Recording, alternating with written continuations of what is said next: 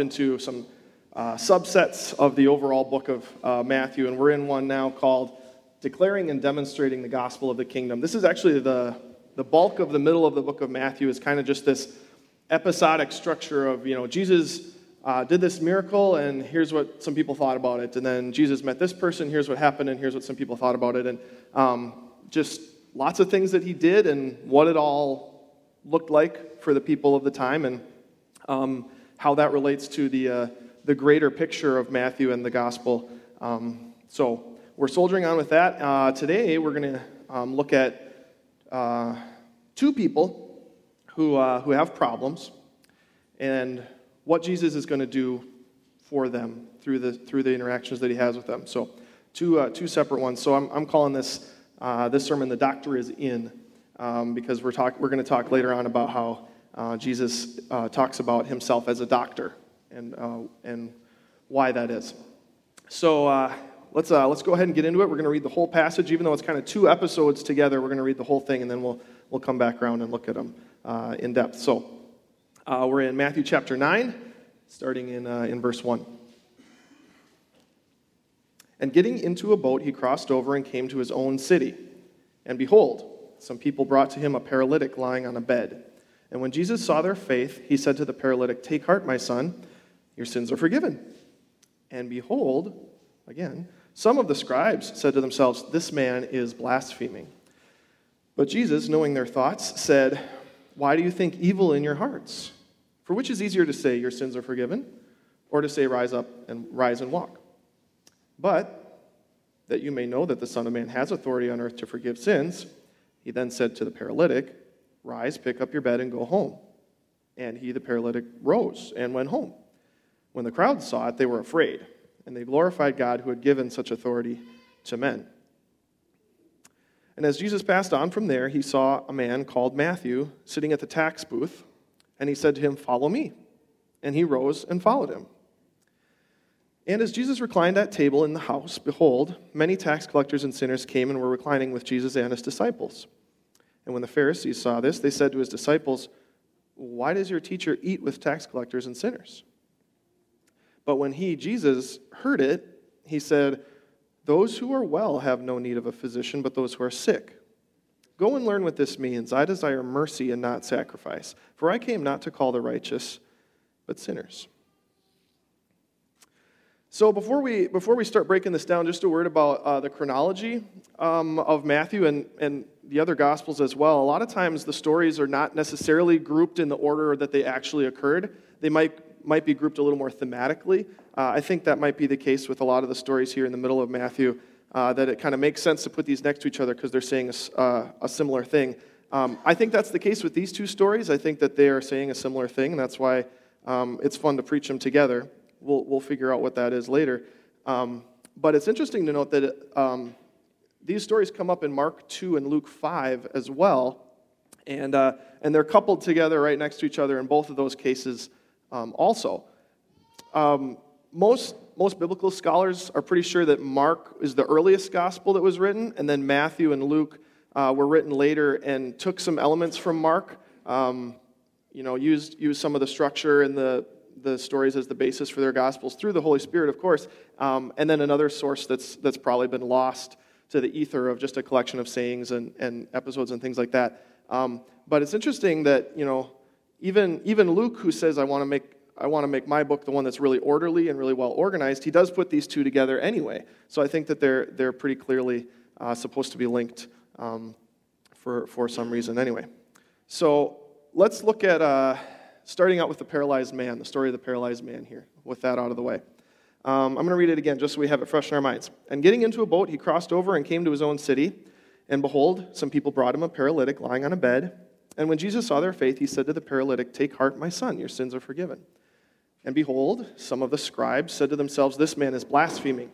But Jesus, knowing their thoughts, said, 'Why do you think evil in your hearts? For which is easier to say, 'Your sins are forgiven,' or to say, 'Rise and walk'?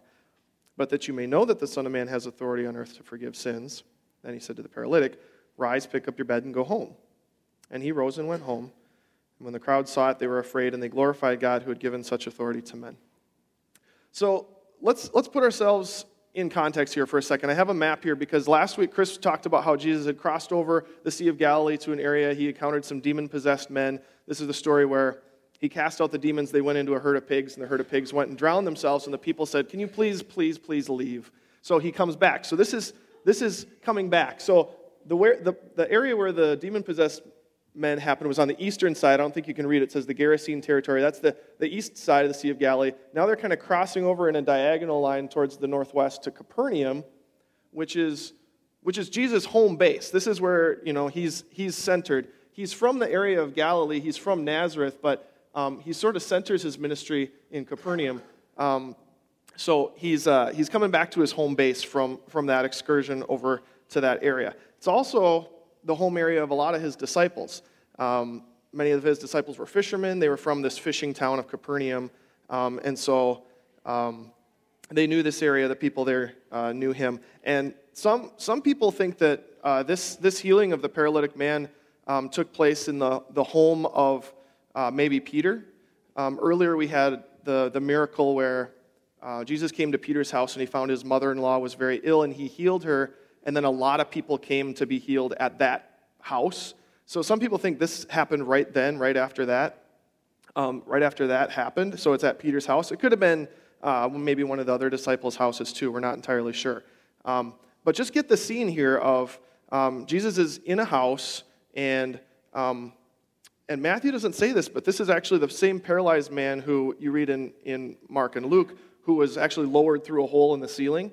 So if we want to set that scene for ourselves, Jesus is maybe towards the back of the house. He's preaching to people, but there's a press of people just trying to cram their way in the door any way they possibly can. They're all, crammed in there, maybe sitting in tight quarters or standing around. And then pieces of the ceiling start falling in, and then some very, very paralyzed and palsied man is lowered down on ropes and just kind of deposited there in front of Jesus. It's like a circus. Like we need to think about Jesus' ministry as like there's a lot of crazy stuff going on around him all the time too. He's trying to preach, but there's probably some, people looking for healing and they're calling out, and so this is it's a bit of a zoo. But the man is sort of lowered down, deposited there in front of Jesus. His buddies are on the roof, probably looking through, wondering what's going to happen. And Jesus sees the man, and he's particularly impressed that they have so much faith, the man and his friends, in Jesus that they're willing to vandalize a stranger's property to drop him through onto the floor. Obviously, they have a lot of faith in that Jesus has something to give this man. And Jesus' first reaction is this quote, "Take heart, my son, your sins are forgiven." So not immediately does he heal this person. So the reaction that we might think from the people on the roof and maybe from the man is, okay, but I'm also severely paralyzed. I kind of was thinking maybe that was what you were going to do, is heal me because you've been healing people. So that could have been their reaction. I'd like to think that the fact that Jesus is impressed with their faith in him, that maybe that's not their reaction, that they are blessed by that. They understand what that means. But the reality of the matter is Jesus is triaging this patient. This person who's been brought to him, Jesus is looking at him. He's assessing the situation. And just like if someone is brought to the ER with severe bleeding, but they also have a broken ankle, the people in the ER don't say, well, let's take care of this broken ankle first, and then we'll worry about stopping the bleeding. They triage the situation, and they say, I think the most important thing to do right now would be to stop the bleeding, and then we'll worry about the lesser stuff. So this is triage at its finest from Jesus here. He sees that the man's number one problem is that he's a sinner. And the number one thing that he needs is to be forgiven of those sins. So he does it. 1 Samuel says that man looks at the outward appearance, but the Lord looks at the heart. So when Jesus is looking at this man, he's looking at his heart and seeing that his heart is the thing that needs to be healed more than anything else, even though he's severely disabled.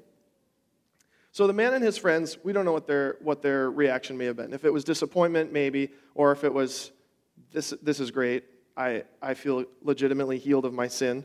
It's very possible.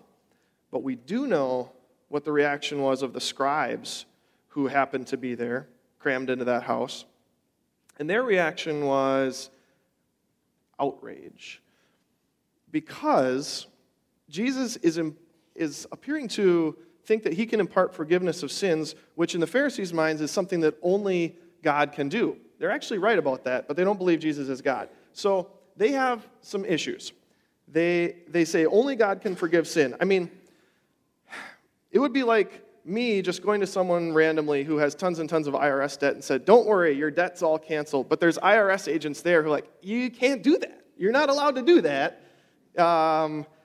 Only the IRS can forgive debts, and we don't do that, obviously. But, so it breaks down. But seriously, Jesus is saying, I will forgive your sins. And the Pharisees are like, that's not how that works. Because only God can forgive sins, because when we sin, the only person we sin against is God. That comes from Psalm 51, where David has sinned greatly, and he writes a psalm, and he says, against you and you alone, God, have I sinned. Sin is primarily against God. We may hurt other people in the act of sin, but sin is primarily against God. Therefore, God is the only one who is allowed to forgive sin. Furthermore, they can't substantiate the claim that Jesus is making here that the man's sins are forgiven, because there's no tangible evidence that it's even occurred. And because of those two things, the fact that only God can forgive and the fact that they can't look at the man and say, oh, obviously, look, his sins are forgiven, their reaction is to mutter amongst themselves, this guy's blaspheming. He's either putting himself in the position of God, or he's saying that God is like any of us and we can forgive sin too. Either way, that's blasphemy in their mind. So they're very, very, very angry at this first part of what Jesus is going to do. I mean, let's call it what it is. Jesus has already performed a miracle here. He has forgiven a man's sins. There's another miracle coming, but a miracle has already taken place. But their reaction to it is to mutter blasphemy. So Jesus has a reaction to that. He hears that critique, and he, in a sense, says, well, how about I prove to you that I have the authority to forgive sins?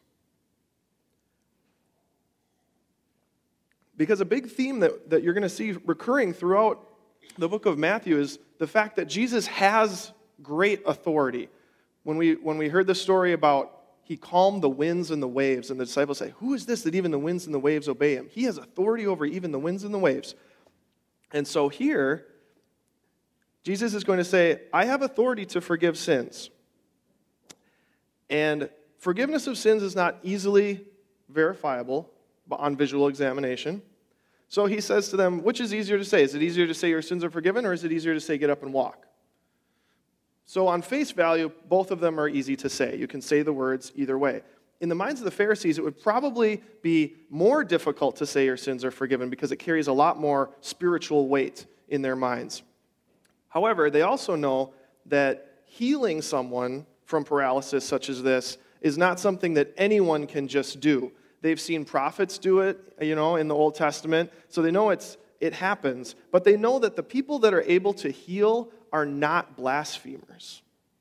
They know that the people who are able to heal are gifted that ability from God. So when Jesus says, so that you may know that the Son of Man has authority to forgive sins, then he turns to the man and says, get up and take your bed and go home. And the guy gets up, takes his bed, and gets out of there. This crazy zoo. So what Jesus is doing is saying, look, if I have the power to heal a paralyzed man so that he can get up, pick up his bed, and leave, how can I be a blasphemer? And if I'm not a blasphemer, then I have the authority to forgive sins, and I just did it 5 minutes ago. So the Pharisees, or the scribes and Pharisees who are there at this point should kind of be like, well, now I don't know what to think, right? Because I've seen a physical miracle that I can eyeball it and say, that just happened. The guy got up and left. I can't say, well, I don't know if that was real or not. But I might still think that about the forgiveness of sins miracle that had happened.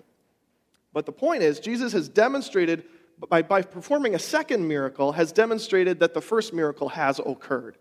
That's what we should be thinking here. So the reaction now to the second miracle, we don't get the Pharisees and scribes' reaction, we get the people's reaction. The people's reaction here was they were afraid, and they glorified God who had given such authority to men. That's what it says. They glorify God who had given such authority to men. So again, they're being brought back to the fact that Jesus has this authority. Now they're saying that he's a man, which is true. It's an incomplete understanding of who Jesus is, but it's true. At this point, that's pretty good for them to say, God has given authority to this person to forgive sins. And I have evidence of it because of the lesser miracle that he performed just after that. We know if we read further on in Matthew that by and large, the scribes and the Pharisees still don't quite believe it. But the people glorify God, and they were afraid. And it's the same thing with the disciples when Jesus calmed the storm.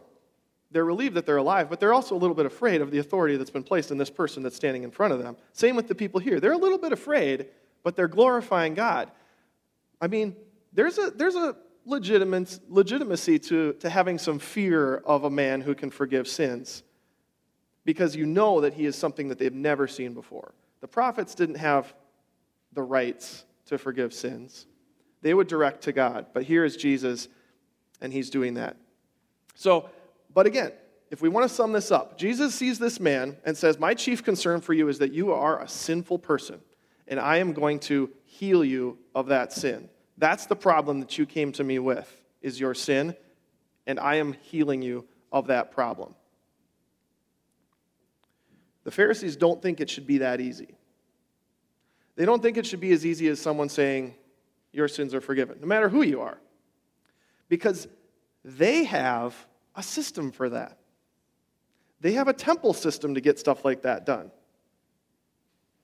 They have a temple system. They have a kingdom system. There's a kingdom system. The temple system that the Pharisees are familiar with is there's some sacrifices involved. There's some rituals involved of cleaning yourself before you're allowed to do those sacrifices. There's a lot of rules you have to follow. It costs money to do this stuff. You remember there's a story of Jesus who goes into the temple court and sees that they're selling a lot of stuff. They're selling animals for sacrifice and things like that. And he's so angered by that he drives them out with a whip, because there was a system for buying sacrifices too. So again, if you're poor, you're kind of out of luck.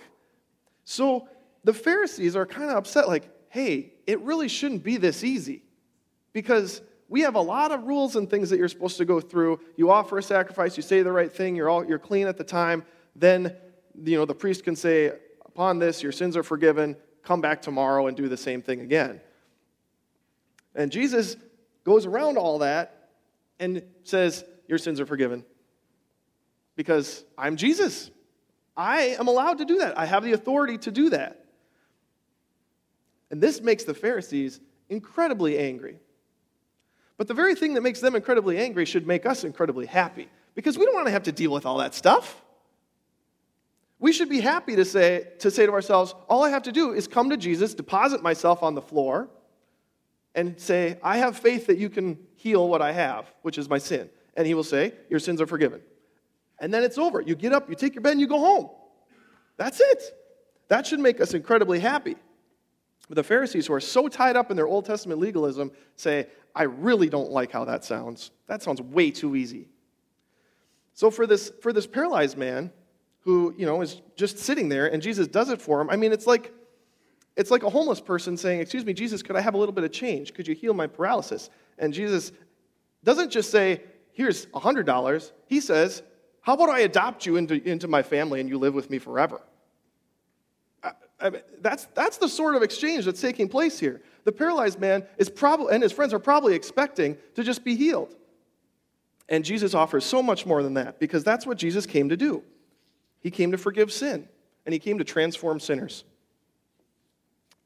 And this healing event that we're seeing right here with this paralyzed man is just a shadow of the greater reality that we're going to see on the cross, when Jesus does it in a much more macro, universal scale. He pays for all sins for all time, at one time, once for all, on the cross. So that's the paralyzed man. Now the scene changes. We're going to look at starting in verse 9. Let's read these again. So as Jesus passed on from there, he saw a man called Matthew sitting at the tax booth, and he said to him, "Follow me." And he rose and followed him. And as Jesus reclined at table in the house, behold, many tax collectors and sinners came and were reclining with Jesus and his disciples. And when the Pharisees saw this, here they are again, they said to his disciples, "Why does your teacher eat with tax collectors and sinners?" But when he, Jesus again, heard it, he said, "Those who are well have no need of a physician, but those who are sick. Go and learn what this means. I desire mercy and not sacrifice. For I came not to call the righteous, but sinners." So a little bit of background on this scene. Matthew's a tax collector. He works for the Roman Empire. He works for Herod Antipas, who's kind of the puppet governor of this area. And he's at Capernaum. So a lot of scholars figure that there were probably these booths of tax collectors set out, probably outside the city, almost like toll booths or custom booths. So it's a fishing town. You go out to the lake. If you're Peter, James, John, Andrew, you go out to the lake, you catch a bunch of fish, you bring it in, and probably right there on the shore, you line it up, and people come buy some fish, you take their money. When you're done, you head back into town, and then there's Matthew at the tax collector booth. "How much did you make today?" "I'm going to take this much of it." So he taxes them right then and there, right as they're on their way in. And this is all going to the Roman Empire. They hire the local Jews to get the job done, and then the rest of the local Jews are not pleased about that because they hate the Roman Empire, and tax collectors are traitors. You're working for them, you're paying them. Beside the fact that a lot of tax collectors like Zacchaeus had a pretty sweet gig going, they thought, and they said, well, they don't know what the tax rate is, so if I charge them a little bit more, pocket the difference, plus I get paid, I'm going to have a pretty great life. So there was a lot of that going on. And consider this. So if Matthew's at Capernaum, Peter and Andrew, James, and John are from Capernaum area. They're fishermen. They may have had to interact with Matthew a few times and pay taxes to this dude, and maybe they've gotten fleeced by this guy before. And, beside the fact, Jesus has some disciples who are serious rebels towards the Roman Empire. There's a disciple named Simon the Zealot, and the Zealots were, violently anti-Roman. So there could have been some bad blood between the other disciples and Matthew. We don't know, but there could have been. So just again, to think about the ragtag group that Jesus is assembling here. But here's the quote that Jesus has for Matthew. He doesn't say anything else to him. He walks up to the booth and he says, "Follow me." And Matthew gets up and follows him. Now, we should think right away, because it was only a few verses before when he says to the paralyzed man, "Get up, take your bed, and go home." And here he says to Matthew, "Follow me," and Matthew rises up and follows him to a house. It doesn't say whose house, it says the house.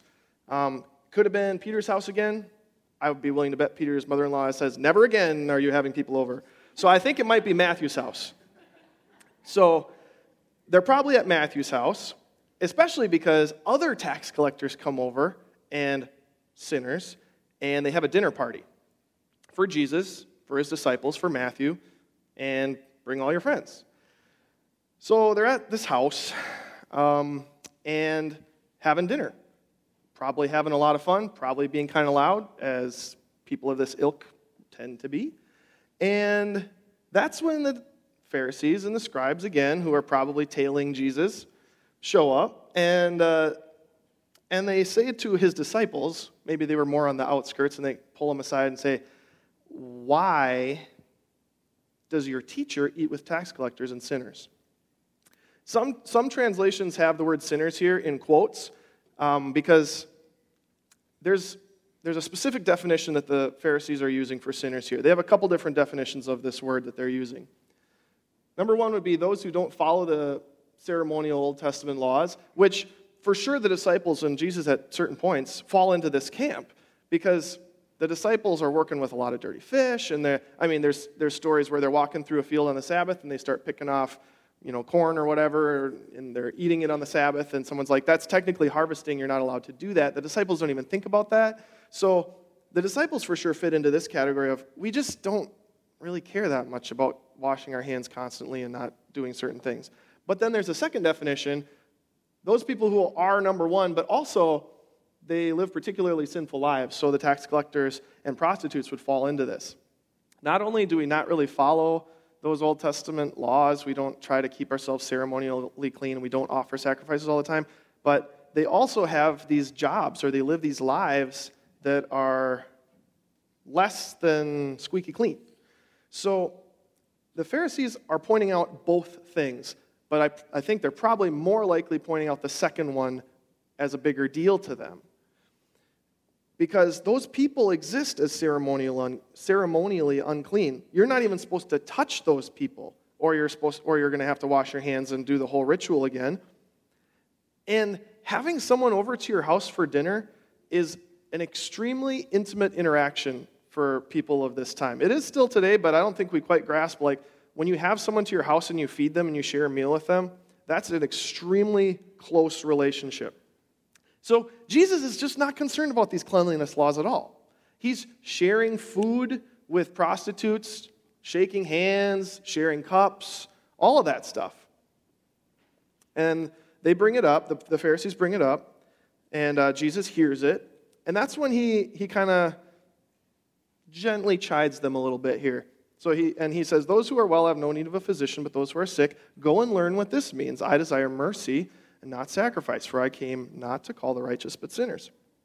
Now, go and learn is kind of an old-timey didactic term. Like at the end of a lesson that a Pharisee or a teacher would give, he would say, "So go and learn what I've said," the end. So it's something that a teacher would say to like young Padawan students or something. So he's talking down to them right away, like, you need to go and learn what this means. Not only that, he quotes the Old Testament, which they know inside and out. But he's saying, you need to go and read your Bible a little better. Oh, that's a burn. Go and learn the Old Testament to a Pharisee? Ouch. So he's quoting Hosea chapter 6. So we need to learn what this means too. So let's look at Hosea 6. We're going to start in verse 4, even though he starts we're right there in verse 6. "What shall I do with you, O Ephraim? What shall I do with you, O Judah? Your love is like a morning cloud, like the dew that goes early away. Therefore I have hewn them by the prophets. I have slain them by the words of my mouth, and my judgments go forth as the light. For I desire steadfast love and not sacrifice, the knowledge of God rather than burnt offerings." So what he's doing here, some translations say steadfast love instead of mercy. What he's doing here is he's equating the scribes with these Old Testament Hebrew people who God was really mad at.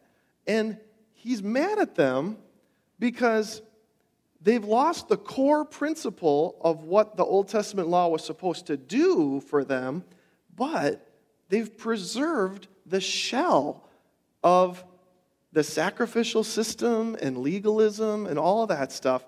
They're just going on with it, but they don't understand why it was there in the first place. It was there in the first place so that the people would understand, I can't do any of this. This is impossible. And it should send them running to God for help and say, I don't know how I'm supposed to do this. Will you please just help me and have mercy on me? That's what the Old Testament law is supposed to do. It's not supposed to be a checklist, but that's what they're using it as. So when he brings up this passage, he's saying not only are you just like the Old Testament Hebrews, but he's saying, don't you understand that it's not about sacrifice? It's about my mercy and my steadfast love. So Isaiah chapter 1 gets at this too. A couple verses from there, God says through Isaiah, "What to me is the multitude of your sacrifices, says the Lord. I've had enough of burnt offerings of rams and the fat of well-fed beasts. I do not delight in the blood of bulls or of lambs or of goats." And then in 18 he says, "Come now, let us reason together, says the Lord. Though your sins are like scarlet, they shall be white as snow. Though they are red like crimson, they shall be like wool." So he's saying, you've been doing all these sacrifices to get rid of your sin, but sacrifices aren't doing it. What you need to do is come to me, and I will cleanse your sins. And now Jesus is here. He is the embodiment of that truth from Isaiah. So if the Pharisees understood what Hosea and Isaiah were getting at, then they would say, well, it makes perfect sense that Jesus is hanging out with these people because they need him, they need his mercy and love, and they know it. And I need it too. But they're not saying that. So Jesus has a different definition of sinners. Everyone. So sometimes when you read that verse and Jesus says, I came not to call the righteous but sinners, it's like he's saying to them, I didn't come for you, so just get out of here. But really what it gets at is, I came for you too because you're sinners. There's nobody else. There is no one righteous. It's all sinners. That's why he came, to forgive sin and transform sinners, of which we all are. So that's the first half of my sermon. How much time do I have? Just kidding. Okay. Conclusion, I think there's 3 things that we can get out of these 2 passages. Fairly basic things. Number 1, sin is the problem that we all have. I think that's pretty clear from what we've read so far already today. Sin is a problem that we all have. If we want to keep going with this medical thing about, the doctor aspect of it, it's a pandemic. We all have it. We were born with it. We inject more of it into ourselves every day. We're just chock full of it. And then the second thing is, some of us don't recognize that that's a problem. Some of us don't recognize that we have that problem. Some of us have been sold the lie that we're not sick with sin. Or, maybe even more prevalent, is that, we believe we're coming down with something, but with a strict regimen of hard work, diet and exercise, we can make ourselves healthy. I tend to be the kind of person that says if I feel myself getting a little bit sick, it's best to just deny that it's even happening. And because as soon as I admit, I'm sick, I'll get really sick. But if I just sort of think, I'm not sick, I don't know what you're talking about, then I might start to feel better. But the Bible doesn't teach that sort of thing. That's a flat-out lie from the pit of hell. So with a strict regimen of hard work, we're still filthy sinners. I'm sorry, that's just the way it is. Other religions will teach that. Other religions will say, we have a lot of problems. We're not good people. But we have some things that we can do that will make us more acceptable to God. It's a certain number of prayers, or it's a certain way of doing things. It's a certain way of dressing, and blah, blah, blah, blah, blah. And if we do those things, then we make ourselves a little bit less of a sinner, and we might be a little bit better off. That's not in the Bible. That's what the Pharisees believe. The Pharisees bought that lie. That lie that says, if I keep on doing all this stuff, if I keep washing my hands in a certain way and doing the sacrifices in a certain way, I'll be okay. And if that's what you believe, then Jesus is saying, I didn't come for you. I don't have anything to tell you then. That's kind of chilling. Here's a sidebar. The Pharisees are asking the disciples, okay, Jesus is a doctor. Why does the doctor spend all day with sick people? That doesn't make sense to us. It makes perfect sense when we think about it in the doctor sense. Well, because doctors have a lot to offer sick people. They don't have a lot to offer people who are not sick. So, the Pharisees are really good at diagnosing sin. I see sin, I see sin, I see sin, I see sin. You came into my office, you have sin, there you go. But they're terrible at treating it. They're great at diagnosing sin in people. They run around all the time saying, like, tax collector is a sinner, a prostitute is a sinner, you're a sinner, you're a sinner, you're a sinner. But they have nothing else to offer besides that, because that's what the law does. The law points out your sin and then lets you sit with it. That's all it can do. And it's not, if you're a Christian, it's not your job to confront sin in lives of unbelievers. It is not your job. It's your job to confront sin in the life of a believer who says they're a believer but they're living in sin. Absolutely, you go after them. But if they're a non-believer, you have no business talking to them about their sin. Westboro Baptist Church makes headlines all the time for going and picketing and telling people that they're sinners. It's not going to do any good. It's not our job to tell unbelievers that they're sinners. It's our job to bring unbelievers to Jesus who can heal their sin. They might not even know about it. It's our job to bring them to Jesus, not to tell them how bad of a person they are. So telling an unbeliever to stop sinning and live a more righteous life is like telling an apple to drive more carefully. Apples can't drive. Why would you tell them that? No one can be expected to kill sin in their life apart from being literally recreated by Christ and given the strength to do that through the Spirit.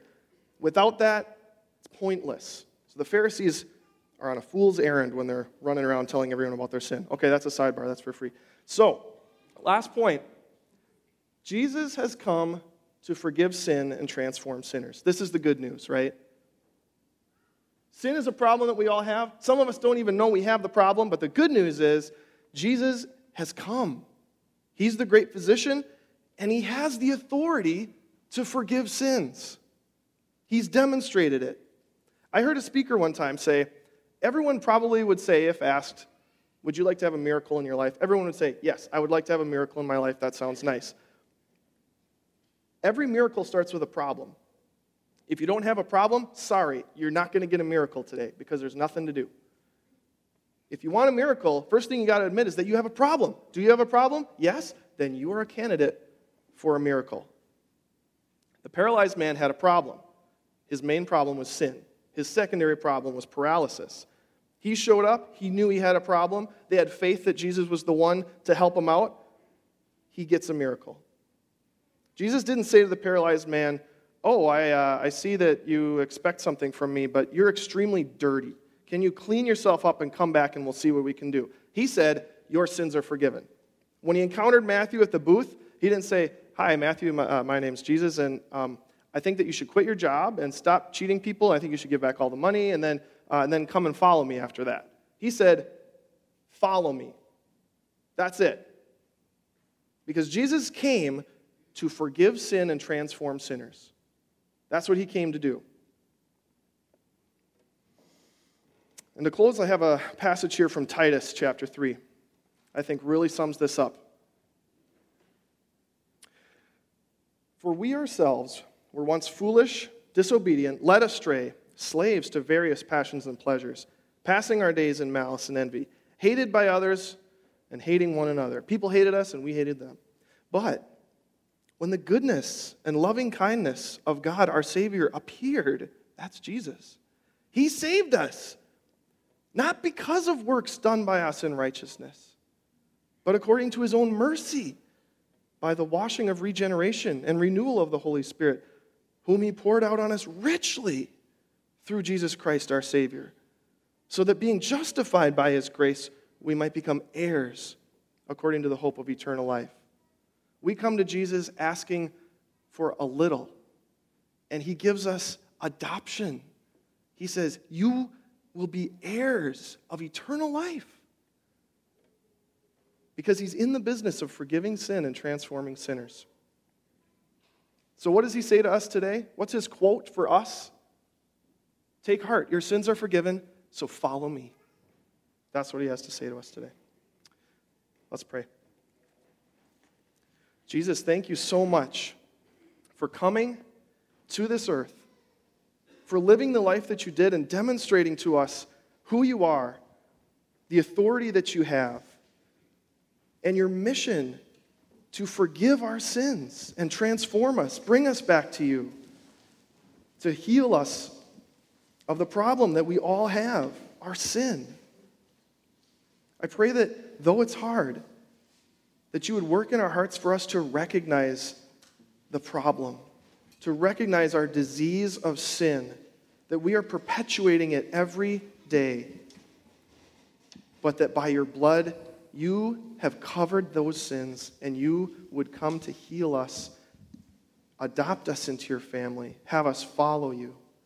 That you make that possible by your death on the cross, and that you pour out this grace richly, and you do not hold back. We thank you. We worship you. In your name, amen. Amen. Let's stand.